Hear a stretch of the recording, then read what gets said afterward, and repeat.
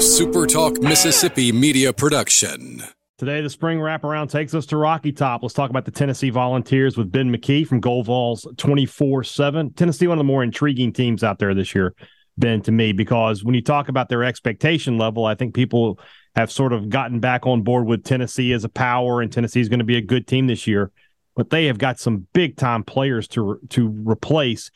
Is this Tennessee program sort of a reload program once again? Not yet. They're getting there, and I don't think there's going to be a steep drop-off.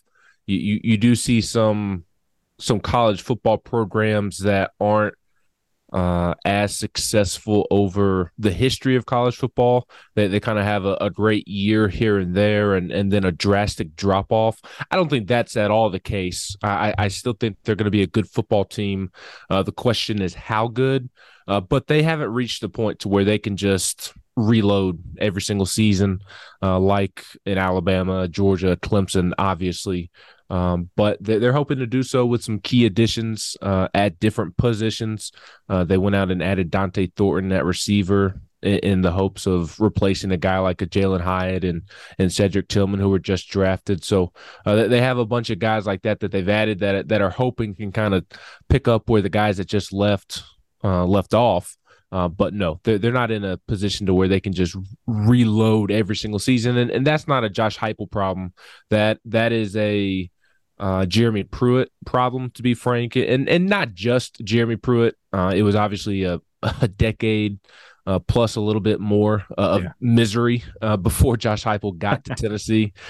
So there's a lot of people involved, but I think the further removed we are from the Jeremy Pruitt situation, the more and more egregious his tenure was. And because of the way that went down with him being fired and the mass exodus of players transferring, it left the cupboard's very bare, depth, talent-wise. So they've been able to get over the hump and have success by their star players being star players, but you're not a true program that can reload like those other schools I mentioned a moment ago until you have recruited to the point to where you have talent and depth, and the depth part has been lacking. They're starting to get there, but at this point, because there was such a big rebuild in that sense, a lot of that depth is very young football players that will probably contribute this year, but they're not guys that you're going to want to rely on right away. So I do think they're getting there under Josh Heupel, but not yet, just because of just how big of a mess he took over from Jeremy Pruitt. 2 years ago, Joe Milton was named the starting quarterback to start the season for Tennessee. And you could see the athleticism, you see the big arm, but he just couldn't put the consistency together. Hendon Hooker takes over, and we all know what happened from there. What's different with Joe Milton now than it was 2 years ago? He's starting to look more like a quarterback and not just a guy with the best physical traits in the country. Because if it's just about physical traits, I mean, Joe Milton is up there with anybody. Even this past season, he has an absolute rocket of an arm and just incredible arm strength, and that's great, obviously. But that's no good if you can't put a little touch on the football and throw your receivers open and anticipate throws and fill the pocket and be a leader and all those other things that come with being a quarterback. It's not just about having great God-given abilities. It's about having a feel for the position. It's no different than a pitcher in baseball having 102-mile-an-hour fastball, and that's great and all. But if you don't know where it's going, then what's the point of having a 102-mile-an-hour fastball? Because you're just going to walk everybody or hit everybody. And that's kind of where Joe Milton was. The natural talent has always been absolutely obvious, even from the moment he stepped foot on campus. And that's why he beat out Hendon Hooker initially 2 years ago, like you mentioned, just because of the natural talent. I mean, it's up there with anybody in the country, truly. But what separated Hendon from Joe is all the other things that I just mentioned, the stuff that comes with being a quarterback. So I do think Joe has already taken a step forward.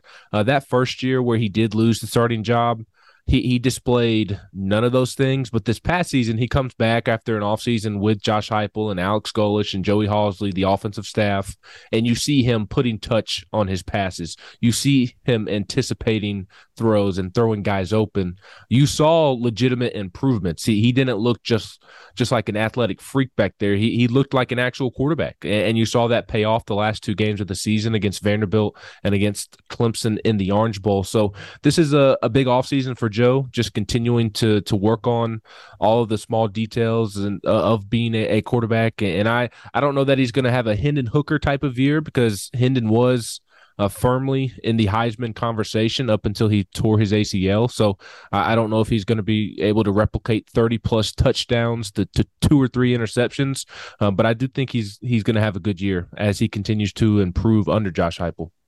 I listened to a podcast recently, the Cover 3 podcast with CBS Sports, and Bud Elliott was on there talking about Tennessee's offense, the veer and shoot, and he talked about what made it so difficult to work against, and what there's this sort of secret fraternity of coaches that run this offense and how tight-lipped they are about the concepts and things like that. You see this offense up close all the time. What makes it so tough for defenses to work against? Just that there's so many things to defend. I mean, it's really that simple. I know everybody likes to call it a gimmick offense, and I think that's probably fair to say, because they are trying to use the tempo in their favor. That's kind of like the candy that they're trying to get the toddler to focus on. But I hesitate to say that that's a fair thing to say, because by definition, it is a gimmick offense. If you look up gimmick in the dictionary, it kind of fits what this Tennessee offense is. But it's not. That's not the only reason that Tennessee is having success under Josh Heupel, and I shouldn't even say Tennessee. I should say Josh Heupel himself. I mean, he's been successful everywhere he's been, especially the latter part of his career, UCF, Missouri. I know there was an interesting situation there at Oklahoma, his alma mater, where he was the OC. But really, since then, he's been successful everywhere, and it's not just because he loves tempo or the wide receiver splits to where the receivers are splitting out so much further than you typically see. Josh Heupel is a great game planner, a great play caller. He constantly is dialing up plays to get guys open. I mean, just go back and watch Jalen Hyatt against Alabama and his 5 touchdowns this past season on the third Saturday in October. And there were plays like that all throughout the season. And really, even going back to year one, when he didn't have a ton to work with, he was scheming guys open. So, yeah, everybody focuses on the tempo and getting to the line of scrimmage and hiking it before the defense is set. And that puts a lot of pressure on the defense. But what I think separates the offense on top of the tempo is that that's one thing, but then he's adding wrinkles week in and week out that defenses haven't seen yet or aren't prepared for, and that's just making life even more tough when they're focused on the tempo as much as they are. And Hendon Hooker has had to be a great decision maker, and that's what made him so successful. Is in this offense, Tennessee's quarterbacks have to make so many decisions so quickly, and Hendon did that at an elite level, and that's why you only saw him throw 2 interceptions this past season and have over 30 touchdown passes.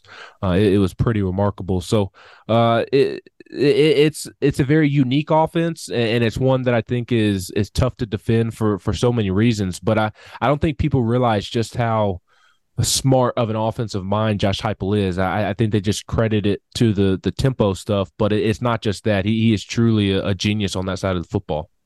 Yeah, and the secrecy is sort of funny to me. I like that, because sometimes you feel like you know something and you don't. I get a kick out of the idea that these coaches are like, we can't really talk about our play calling and stuff like that. They say when they have coaches conventions and these guys do talk, you can't get a seat in the room because it's just so tight knit. I don't know. I don't get it, but whatever. Defensively, this team was pretty good last year. There are only 2 games that sort of stand out, and one of them is a win. They weren't good against Alabama, but Alabama's really good. And then there's that South Carolina game, which might be the biggest outlier in college football from a season ago. What is this defense going to look like in 2023? I think it's going to be a better defense than it was a year ago.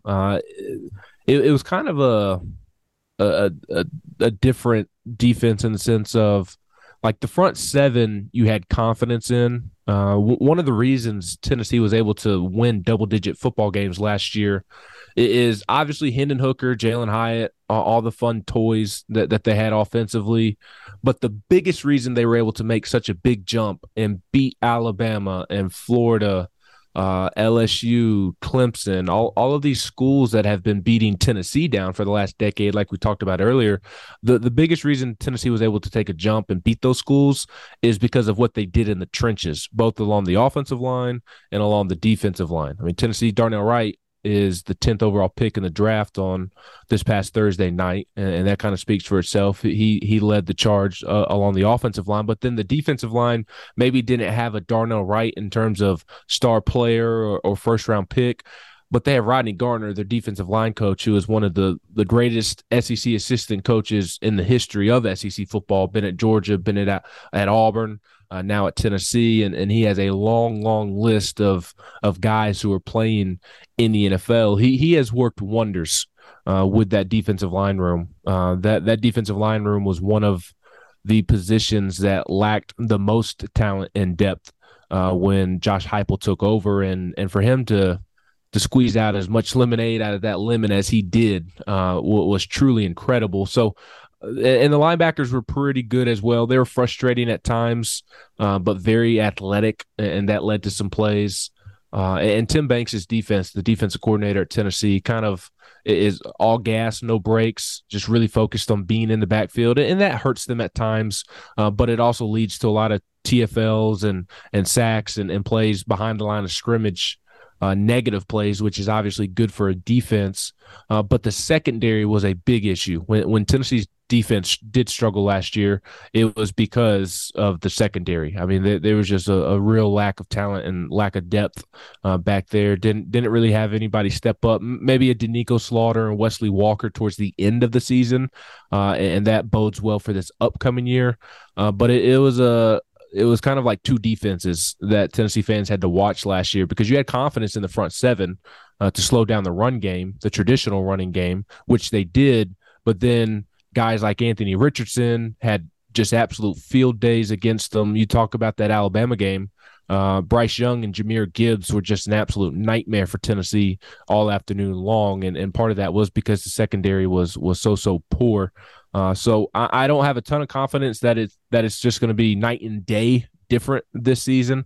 I mentioned earlier that they're going to be relying on some young guys to hopefully take big steps forward, and especially back there on the back end. So and they did have some veterans graduate. Again, I said earlier that the defensive line didn't really have a first-round pick like a Darnell Wright, but they did have some veterans and at linebacker as well. So they're going to be younger, but I do think they're going to be more talented and have more depth. It's just going to be up to those young players. How much do they grow this summer? How much do they improve? And just how ready are they going to be to make an impact? Because if they're ready to make an early impact, then the defense should be one of the better defenses in the SEC. Here's the question we've asked everybody in these interviews we've done over the past few weeks. When we get to November, after Tennessee plays Vanderbilt, where are the Volunteers? Are they a realistic challenger to Georgia? Can they get in the SEC championship game? Where are they? Yeah, I think that's a very interesting question. Not trying to dodge it. I just think there's so many unknowns still at the beginning of May, and more so with Georgia. Who is Georgia's quarterback going to be? And they obviously have to replace a ton of defenders who are now all conveniently playing with the Eagles. But they are one of those programs, like we talked about earlier, though, that they reload every year. It doesn't really matter how many guys they lose on defense. They're still going to be absolutely great and probably the best defense in the country. So you certainly pick Georgia to be the favorite. But in terms of the gap between Georgia and the others in the SEC East, I think it'll depend on Tennessee's offense, quite frankly. And obviously it'll depend on the defense and how much they improve, like I just got done talking about. But how big of a drop-off is there from Hendon Hooker's offense to Joe Milton's offense? I think that's the big question. I said earlier, I think Tennessee is going to be a good football team, but is it a 9-3 good football team?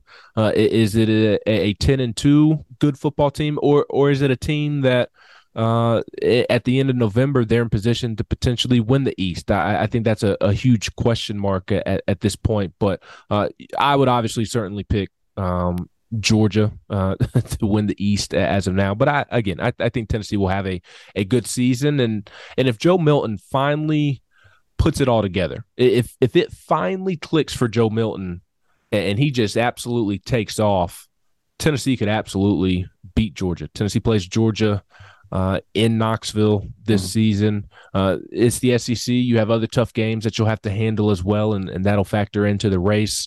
But if it all clicks for Joe Milton, because he's going to have some weapons on the outside, maybe not the household names that people are aware of, but Tennessee has some players they're really excited about at skill positions on offense.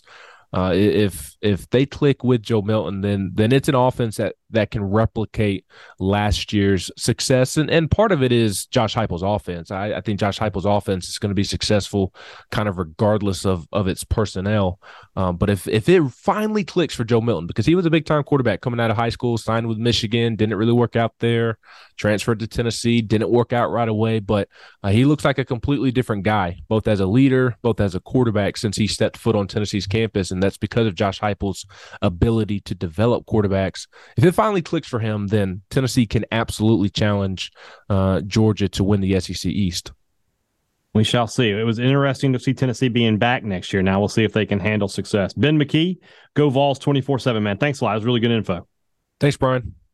A SuperTalk Mississippi media production.